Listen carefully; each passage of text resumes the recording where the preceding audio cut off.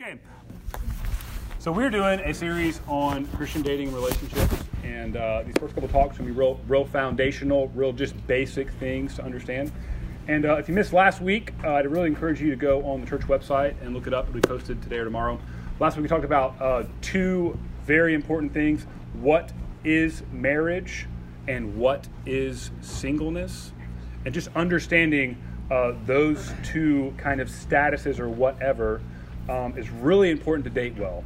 And the big thing we talked about with marriage is that marriage is a covenantal relationship, a relationship that is lived out of promises made to each other. And in God's world, the primary purpose of marriage is sanctification. It's two people helping each other become more holy and get to the throne of God. And that's just a really generally important thing to understand. That influences what you look for. It influences how you date. But anyways, if you're interested in that, go onto the website. But tonight, primarily, what we're going to talk about is American culture and what it looks like to faithfully pursue marriage and faithfully date in our current American context. And what perhaps our context and our culture, some things that our culture might have blinded us to, some things that we might assume that are really quite wrong biblically because we are Americans. So to do that, we're going to do something that I am not very comfortable with. We're going to briefly survey a little bit of history. We're going to do a little history of dating here. It's going to be kind of fun. Before we do that, though, okay, I want you to talk in your groups. It'll be kind of an intro question, okay? On a scale of 1 to 10, how useful is it to understand history to live well today? And say 1 to 10, how important is it to understand history to live well today? And then why or why not? Go ahead. Or why do you give your number? Go. So Will's answer is probably more honest than most of y'all's, because some of y'all might have said 8, and you really haven't read a lick of history, you know? Like you haven't really actually... I read history textbooks for fun. Really? Okay, great. Yeah. I love history. Yeah.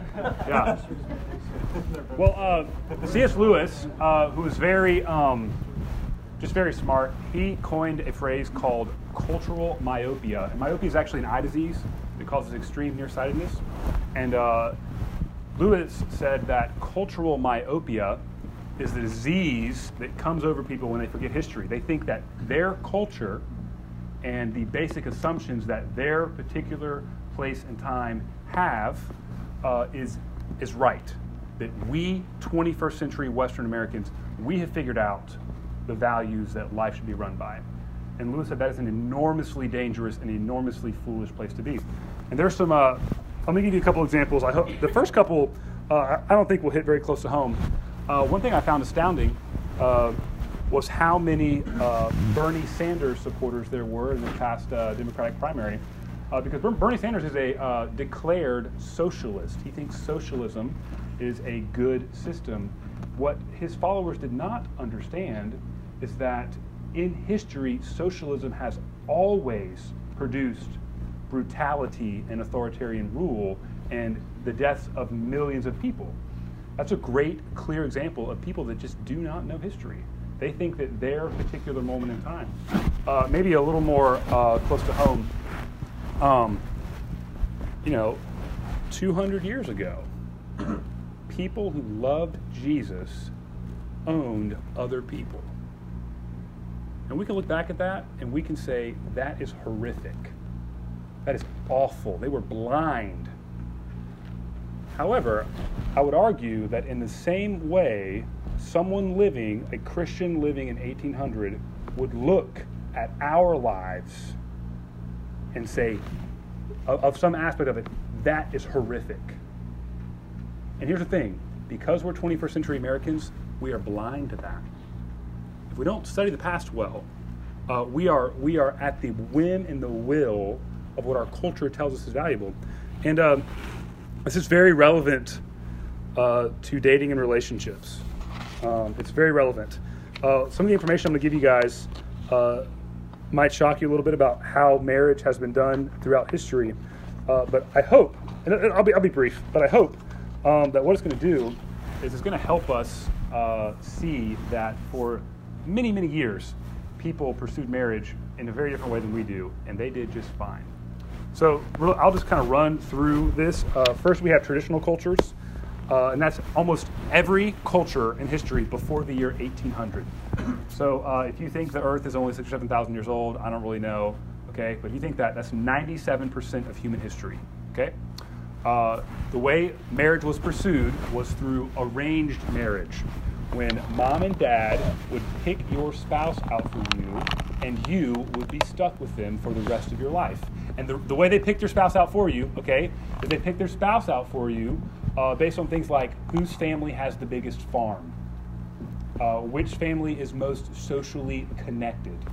And there are reasons for this. The cultural situation was one of most everybody was farmers, and nobody could get anywhere. You had to walk places. We didn't have cars. Obviously, there was no like ChristianMingle.com, okay? So you really didn't have a lot of options. You had the 4 other people in your hometown who were the opposite sex and near your age. And you had mom and dad who owned all the land, and if you did not obey their wishes, you got nothing, and you became poor. So that's how it worked. And there were some values that led to this. I think one of the highest values in traditional cultures is a value of duty to the community and duty to your parents. And there was also an extremely high value on having children. I don't know if you have read much of your Old Testament, but if you do, you'll come to parts where people are literally like mourning because they have not had kids yet. And that was because in ancient cultures, if you did not have children, you had no legacy. You were a forgotten person. It was one of the chief values in life. So marriage, primarily, the way it was seen was it was kind of a social transaction where you could move your way up in society or be blessed financially through marriage, and of course to have children. And so, can we learn anything from that system? It sounds so foreign to our ears. It sounds terrible. It sounds scary. But I think one thing that we can learn from this culture, sorry, I didn't give a stat, okay? Post-Jesus, all right, in the Western world, before Christ, there was lots of divorce. It was bad, okay? In the Western world, okay, so when Jesus rose again to about 1800, okay, people had arranged marriages, and divorce rates were under like 2%. Divorce was basically non-existent, all right? So I think one great thing we can learn from this giant swath of history is this. In regards to romance and compatibility for marriage, you can do wonderfully well. If you're a Christian with the Holy Spirit living in you, and there is another Christian of the opposite sex with the Holy Spirit living in them, you can do wonderfully well with that person. This is maybe a crazy illustration here, okay? But let's say that there were equal number of girls and guys in this room, and all of you guys were growing Christians with the Holy Spirit, okay? Sarah and I could go home, and we could make like a college playoff list, okay? Like the March Madness, the 64 teams, okay? We could pair you up, and of course, we would think through things like, oh, I think that, whatever. I don't know. We could pair you up, all right? And 10 years from now, maybe not one, okay? We can marry you all on Saturday, okay? Just like a group, just boom, baby, just get it done. Big reception, okay? All right? 10 years from now, I can almost guarantee that if you keep walking with Jesus, you would be as happy as you would be if you got to pick your own spouse. That might sound crazy to you guys, but history proves that. People learned to love each other. They learned to have powerful feelings for each other after marriage. Well, let's blow your mind for a second. The Song of Solomon, okay? I would not read the Song of Solomon in public. I would never preach on it, okay? There are parts in it that are X-rated, that are literally, it's language that is like, oh my gosh, this is, okay? It makes me, anyways. But the Song of Solomon, these two people saying very erotic things to each other, they probably had an arranged marriage. Just think about that for a second. Let that kind of blow your mind. Our culture teaches us that you have to have the emotions first. that the emotions, in fact, are a prerequisite for the relationship. And of course, I'm not saying you intentionally pursue people that you hate, okay? I would never say that, all right? Okay? But what I am saying is this should give you a great confidence that you can do well with anybody who loves Jesus, who has the Holy Spirit, who's the opposite sex.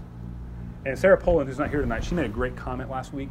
She said that sometimes Christians struggle in dating because they put so much pressure on the relationship, they're looking for the one.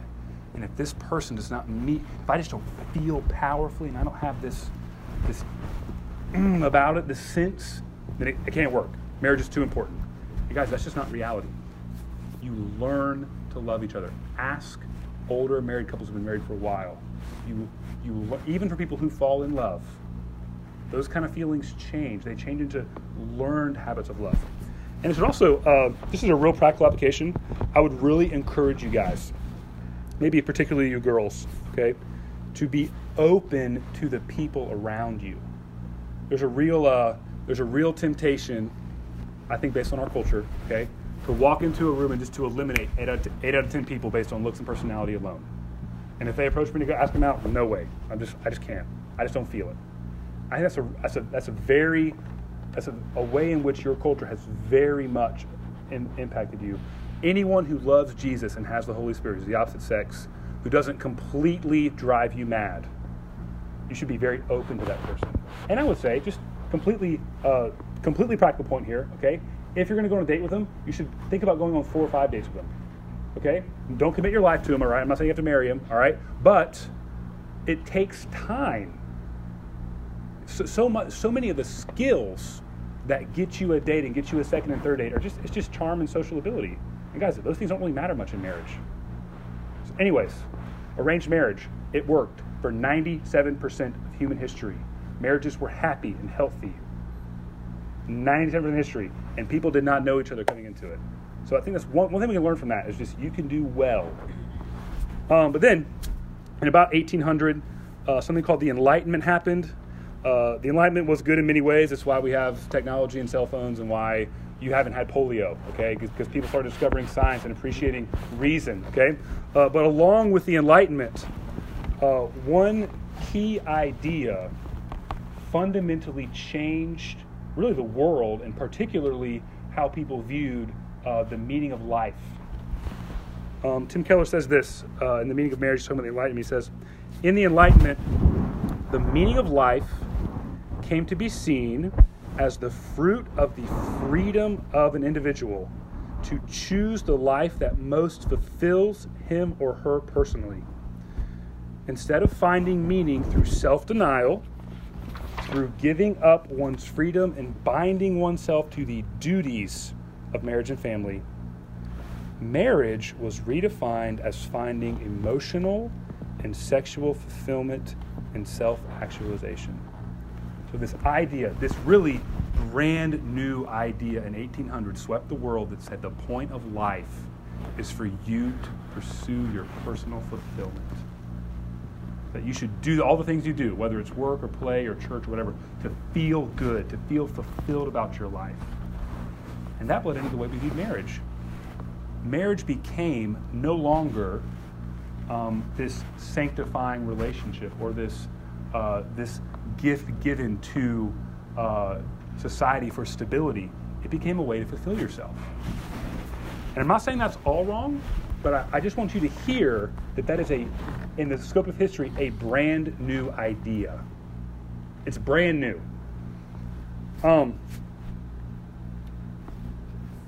And I would probably argue that it's something that we have been taught either actively or passively. And we'll get to that in a little bit. But it's not a biblical idea, guys. Jesus said, you know how you find your life? You lose it. Jesus said the meaning of life, the way to fulfillment, is not through pursuing it, it's through pursuing God. Laying down your life is how you fulfill your life. So anyways, with this new idea, we entered kind of this transition period in how people pursued marriage. Arranged marriages still happened, but more and more what was called a courtship would happen. So mom and dad are still in charge. Mom and dad still have to approve of your mate. But now it's really left up to two individuals to decide for themselves, based on how they feel, really, if they're going to get married. And the way this would work is girl's interested in a guy. She would give him permission to call on her. I don't know what that means, okay? He would come over to her house, and with mom and dad in the room, they would interact. And if the suitor really impressed mom and dad, they would be given what's called front porch time, okay? When they would be allowed in her house to be alone for a few minutes to interact without mom immediately present, okay? And if the guy did really well, and, things worked out, they'd get married, okay? Can you imagine first date with mom and dad at the table? You're like, yeesh, okay? That's how they did it. Again, I'm not saying they were right, but I will say there is a great thing in the way people courted each other. And the first is that there is wisdom in community. The one reason courtship was smart back in the day was because mom and dad were looking for qualities that the two kids were not looking for, okay? The two kids were looking for, does this guy make me all googly-eyed, okay? Do I feel when I get around them, okay? Mom and dad are looking for, does this person have character? Like, are they going to be faithful to my little girl? Are they going to provide for her? And what's wonderful, and just I would encourage you guys as an application of this, you should date in community. You should be open to other people, particularly older people who know what marriage is like, speaking into whom you date or not date.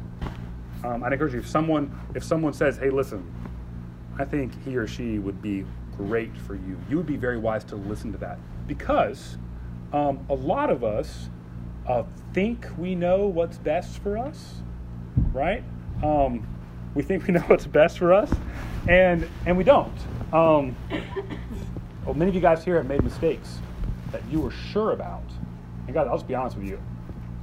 I had crushes and dated lots of girls in college, and I look back, not lots, but a few, okay? I look back, particularly when I was a believer, okay? And I just think, hallelujah, I did not marry that person, okay? And I won't tell you who they are because they'd be bad, but I thought I knew what I wanted. Like, I was convinced.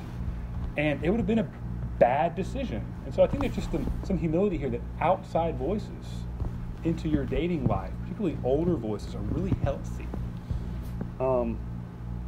Okay, and then of course after courtship comes our modern situation and dating. But before we go there, I would just like you guys to respond in your groups. Is there anything that stood out to you from talking about the history of dating very briefly? Yeah, so Lydia brings a great point.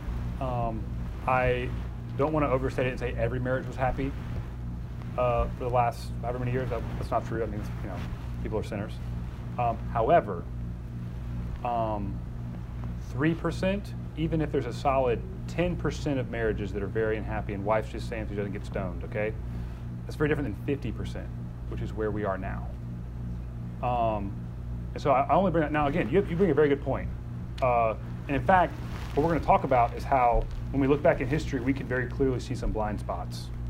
Like, just picking out a dude for your daughter who has a great farm is not very nice, mom and dad. He might be angry and terrible, okay? That's a very bad part of that system, okay? And but I think it would be crazy to argue that we're doing marriage today better than they did it in history.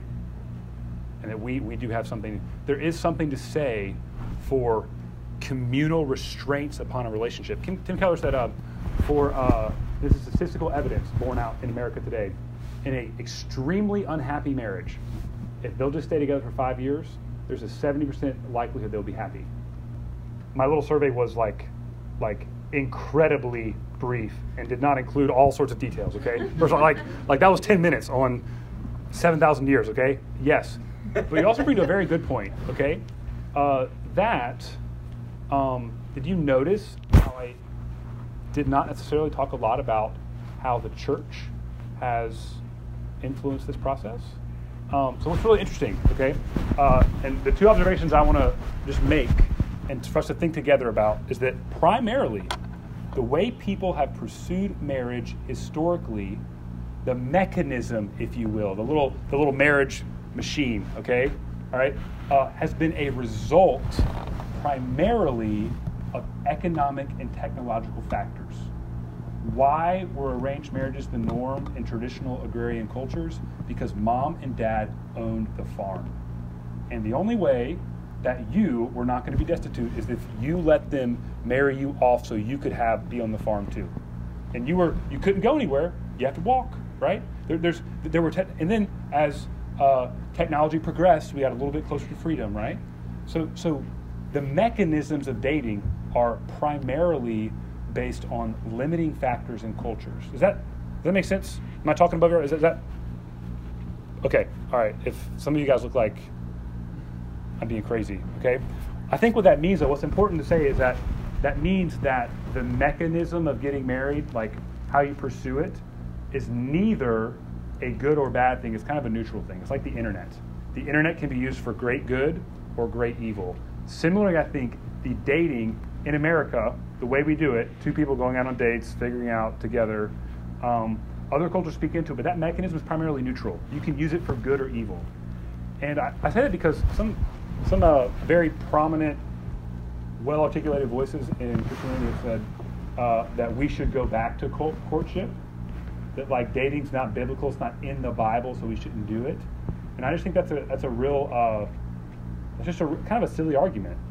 Arranged marriage is in the Bible, but oftentimes it's not done very well. It's not commanded in the Bible. So anyways, but second, okay, it wasn't just technology and economics that determined how people dated. It's also cultural values. Again, arranged marriage.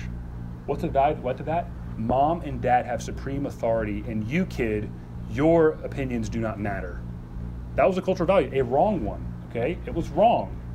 And we can see that, okay? But what we don't see is necessarily some of our cultural values.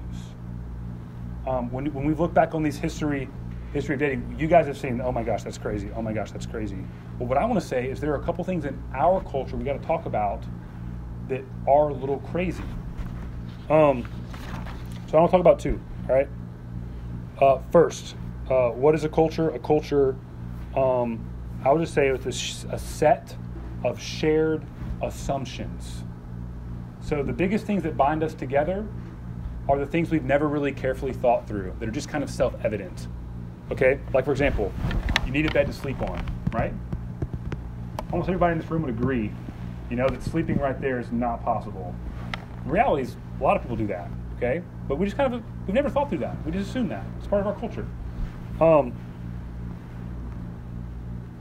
one thing we have to do is to think critically about our culture and how it's influenced the way we view dating, and to be willing to change that. So I'll talk about two values, okay? First one is personal, individual freedom. That is one of America's chief values. And in many ways, it's a very good value. It's the reason we have a great economy, because people are free to pursue economic dreams, whatever, okay? But just consider the things you hear in our culture. You got to do you. Have you ever heard that? You got to do you. You can be whatever you want to be, right? Just pursue your dreams. Buster tells the story of they invited, I think, maybe an NBA or college point guard, and he heard this guy telling a camp full of little kids who want to play basketball, man, if you just try hard, you can play in the NBA too. That's a lie. Those kids aren't going to play in the NBA. Maybe one of them will. Anyways, sorry. But there's this powerful message in our culture. First, that you should pursue your dreams. And second, that you should be the one to decide and to make the choices you can. Just think through, you guys like Disney movies? Who has ever watched a Disney movie before? Okay. Here's the essential plot of almost every Disney movie I've ever seen, okay? There's a main character, all right? They're kind of a misfit, okay? Everyone around them tells them they can't do something, okay? And then magically, on their own little path, okay, they figure it out and become a hero. I'm watching Kung Fu Panda right now with my kids, okay? It's the plot of that movie, too. It's not even a Disney movie, okay? Kung Fu Panda, all right? Preaches to you, all right, that you have got to be the one to determine your destiny. And if you just pursue your dreams, you'll find it. And I think this has really influenced the way we date in two ways. First, we date almost exclusively upon our personal preferences. You guys have heard the phrase, well, he or she's not my type. You know, what that really means is that this person does not suit all my preferences. We date on the preferences we have. And the funny thing is, we don't even really understand our preferences. Isn't it weird how you don't know why you're attracted to certain people? You never thought that through before?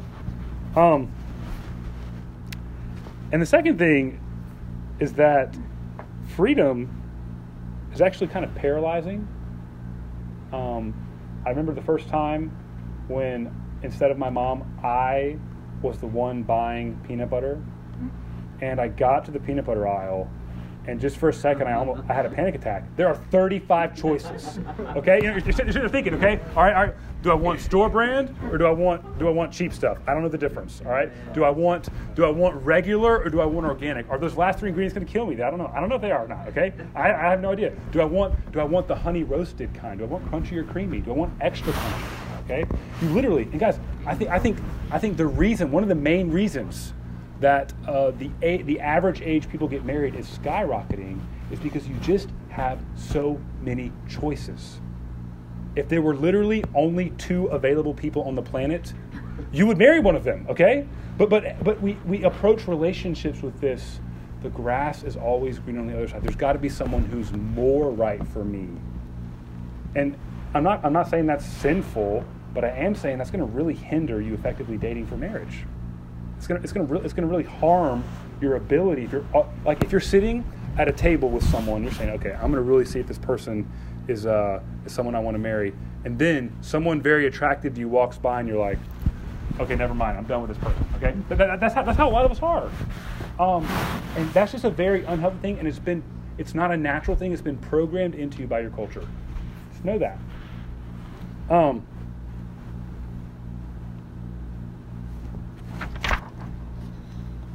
Just discussing groups. Have you ever experienced being paralyzed by freedom? Go ahead. All right. So, has anyone here felt paralyzed by freedom before? Freedom of choice? Okay. Has anyone not ever felt paralyzed by freedom? No? Okay. So, what are some ways, Jonathan? You just make a choice. Okay. All right. I like that. All right. So, can y'all think of some ways, especially as regards to dating and relationships, that we can? I'll say first of all, okay, freedom's a good thing. It's a huge blessing that you get to choose who you marry. That's a great blessing. All right, it's a good thing. Me and Sarah will arrange marriages for you. Okay, we'd be happy to. Small fee. Just talk to us later. All right. A lot of good options in this room. I'm just saying. Okay. Let me. I'll just say this. I got some really good advice from a friend of mine, probably a couple of years before me and Sarah got married. And it doesn't sound like great dating advice, but in hindsight, I think it really is. He said, Leland, if you find someone of the opposite sex who loves Jesus and who puts up with all of your crap, you should marry them. And that is really direct. And you're like, well, what if they're not like a 10 physically, though? What about that? Okay, but I think his point is very well suited. There is a sense in which I will encourage you to settle, not to settle on their love for Christ or their maturity in the Spirit. Okay, don't hear me that. No. If they're not a Christian, do not date them. If they don't love Christ, not growing, don't date them. Okay? But there's a sense in which, if you're not willing to settle on the 37 other qualities that you want, they play the guitar, right? I'm just kidding, but seriously, the 37 other qualities that you want in a spouse, okay, if you're not willing to settle on those things, it might be forever before you find one, right? Now, I'm not saying that if you're single, it's your fault. I'm not to say that, okay, that you're too picky. That's a stereotype. I don't believe that, okay? But I will say that if you find someone who loves Jesus and who puts up with all your junk, who's the opposite sex, okay, everything else is icing on the cake. If you can see yourself walking through life with this person, everything else about them that's good is icing on the cake. Just chew on that. I'm not saying you're in sin if you refusing to settle, okay? But just chew on that. Okay, freedom. It's paralyzing, but it's wonderful. That's the first value in America that I think influences our dating. The second one is much more prevalent and I think a little more insidious. And I would call that, this is a pastor named Bodhi Bakum, who's solid on some stuff, not solid on other stuff, but he said the Greco-Roman myth of romantic love. And he calls it a myth for a reason, and that is primarily because this idea that there's this powerful force between two people, primarily emotional, that brings them together, and there's these longings that are fulfilled. It's just inescapable. But that's actually, it's not just a myth and that it's not totally true, it's actually enshrined in myths, like actual stories. A great example in our day is the romantic comedy, okay? What's really interesting with the romantic comedy, okay?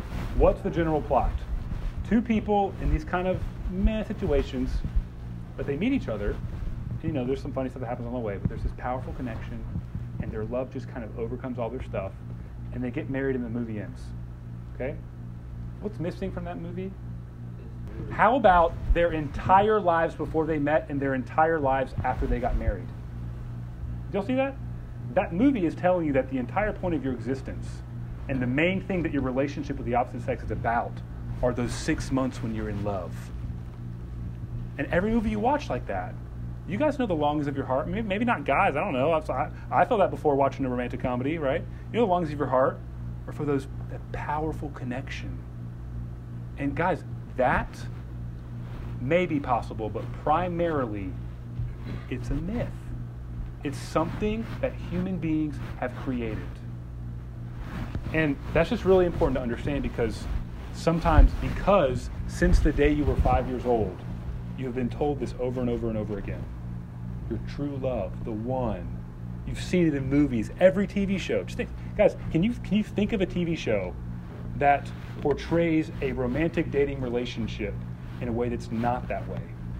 Most of the time you see marriages on TV, and marriages primarily are portrayed as negative things, which I think is another great statement about our culture's values, right? But think about The Notebook, okay? And I'm going to offend some of you girls here for a second. I think The Notebook is a poisonous movie. And here's why, okay? Here's why. Give you the basic plot. Some of you guys in here are like, I haven't seen The Notebook, or I'm not telling anybody, okay? Maybe that should have been my hot seat question. Have you seen The Notebook? Have you seen it? Everyone's like, yes, okay?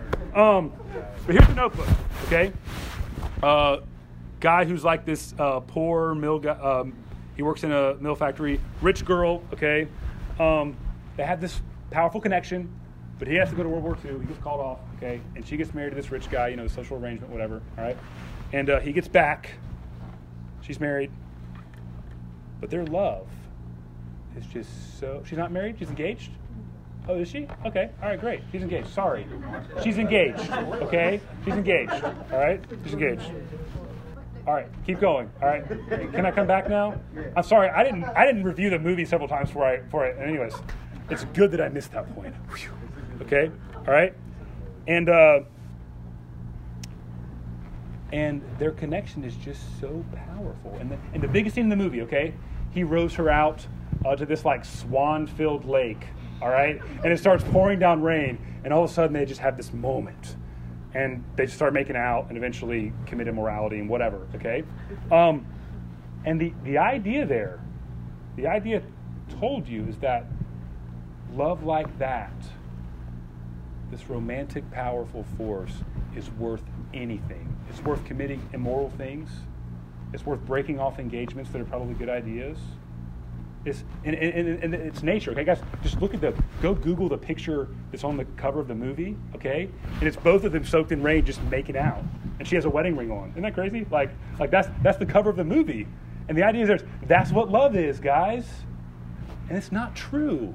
And I say that because we won't say this, but so many of us, that's what we're looking for. Baptized, we're going to baptize it, right? We're not going to do the immoral stuff, but we're going to still have the feelings, right? And it's a myth. Now, it's kind of a half myth. I mean, I'm not going to argue that's not possible for anyone. I will say those kind of powerful feelings are possible. They are possible. Some of you guys probably experienced heartbreak where you had those feelings and then they got broken up and it was awful, okay? However, they are not sustainable. They are certainly not the foundation of a relationship. Now again, I will say, am I attracted to Sarah? Heck yes, okay? Do we have romantic stuff? Yes, we do, okay? However, marriage is kind of normal, and it's a beautiful normal. Guys, I promise you, Sarah does not get the tingles when I hold her hand, okay? Doesn't like, ooh, you know? Like, it's not this intoxicating force that's just kind of in our marriage. No, that's not what it is. Ask any married couple. That's not what it is, and so you shouldn't look for that. If you get that with someone who's a Christian who loves Jesus, wonderful. Praise God. It's a big clump of icing on top of the cake, okay? That shouldn't be the rubric by which you date. If I don't feel this or a glimmer of this, I'm just not going to go forward. All right, so I've talked a lot, and I know I've been pretty emphatic about this, but I just feel like there are some things that are so deeply rooted in us that we have to really clearly think about them. But I'm going to wrap up. You guys have heard me talk plenty, okay? I'm going to show you all a video. This is one of my seminary professors. He's extremely smart and articulate. And the question they ask him here is, what should I look for in a spouse? But he spends so much time talking about American culture, he doesn't ever really get there. But his answers, the things he says are wonderful. So we're going to watch this video. It's 8 minutes long. And then we're kind of just in a group. I'll give you guys a couple of questions, and we'll kind of respond to it together and then close our night. All right.